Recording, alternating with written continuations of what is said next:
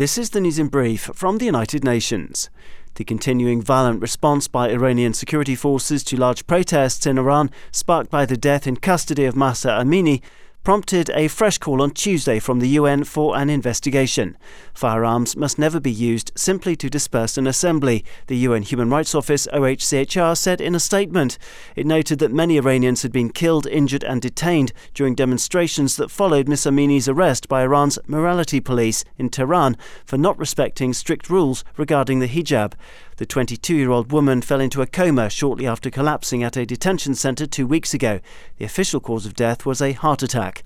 UNHCR spokesperson Ravina Shamdasani told journalists in Geneva that the impacts of the protests on Iranian society had been significant.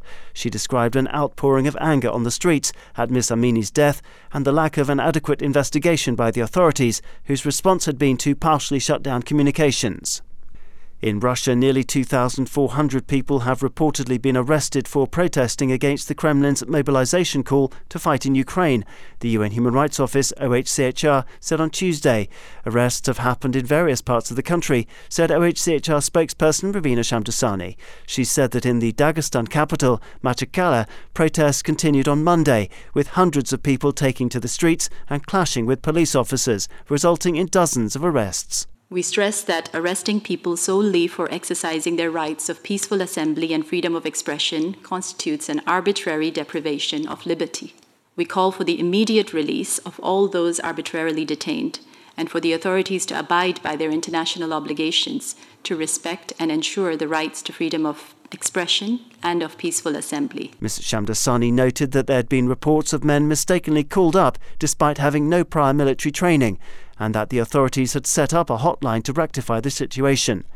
While the majority of the protests are reported to have been peaceful, military and administrative buildings, including enlistment offices, have been attacked in several regions. Good news now from the Democratic Republic of the Congo, DRC, where nearly 6,000 Congolese refugees have been helped to return home from Zambia after being forced to flee political and inter-ethnic violence. Announcing the development, the UN Refugee Agency, UNHCR, said that the returnees fled clashes in DR Congo's southeast region in 2017. Security has improved in some areas of Haut-Katanga province, making the returns possible since December last year, the UN agency explained. It added that those going home expressed excitement and looked forward to reuniting with family and friends. Returnees receive cash assistance to help cover basic expenses upon arriving home. This covers transportation to their destination, hygiene and household items, and initial rent assistance. Additional reintegration assistance, such as helping children in enrolling in school, is also being provided. Daniel Johnson, UN News.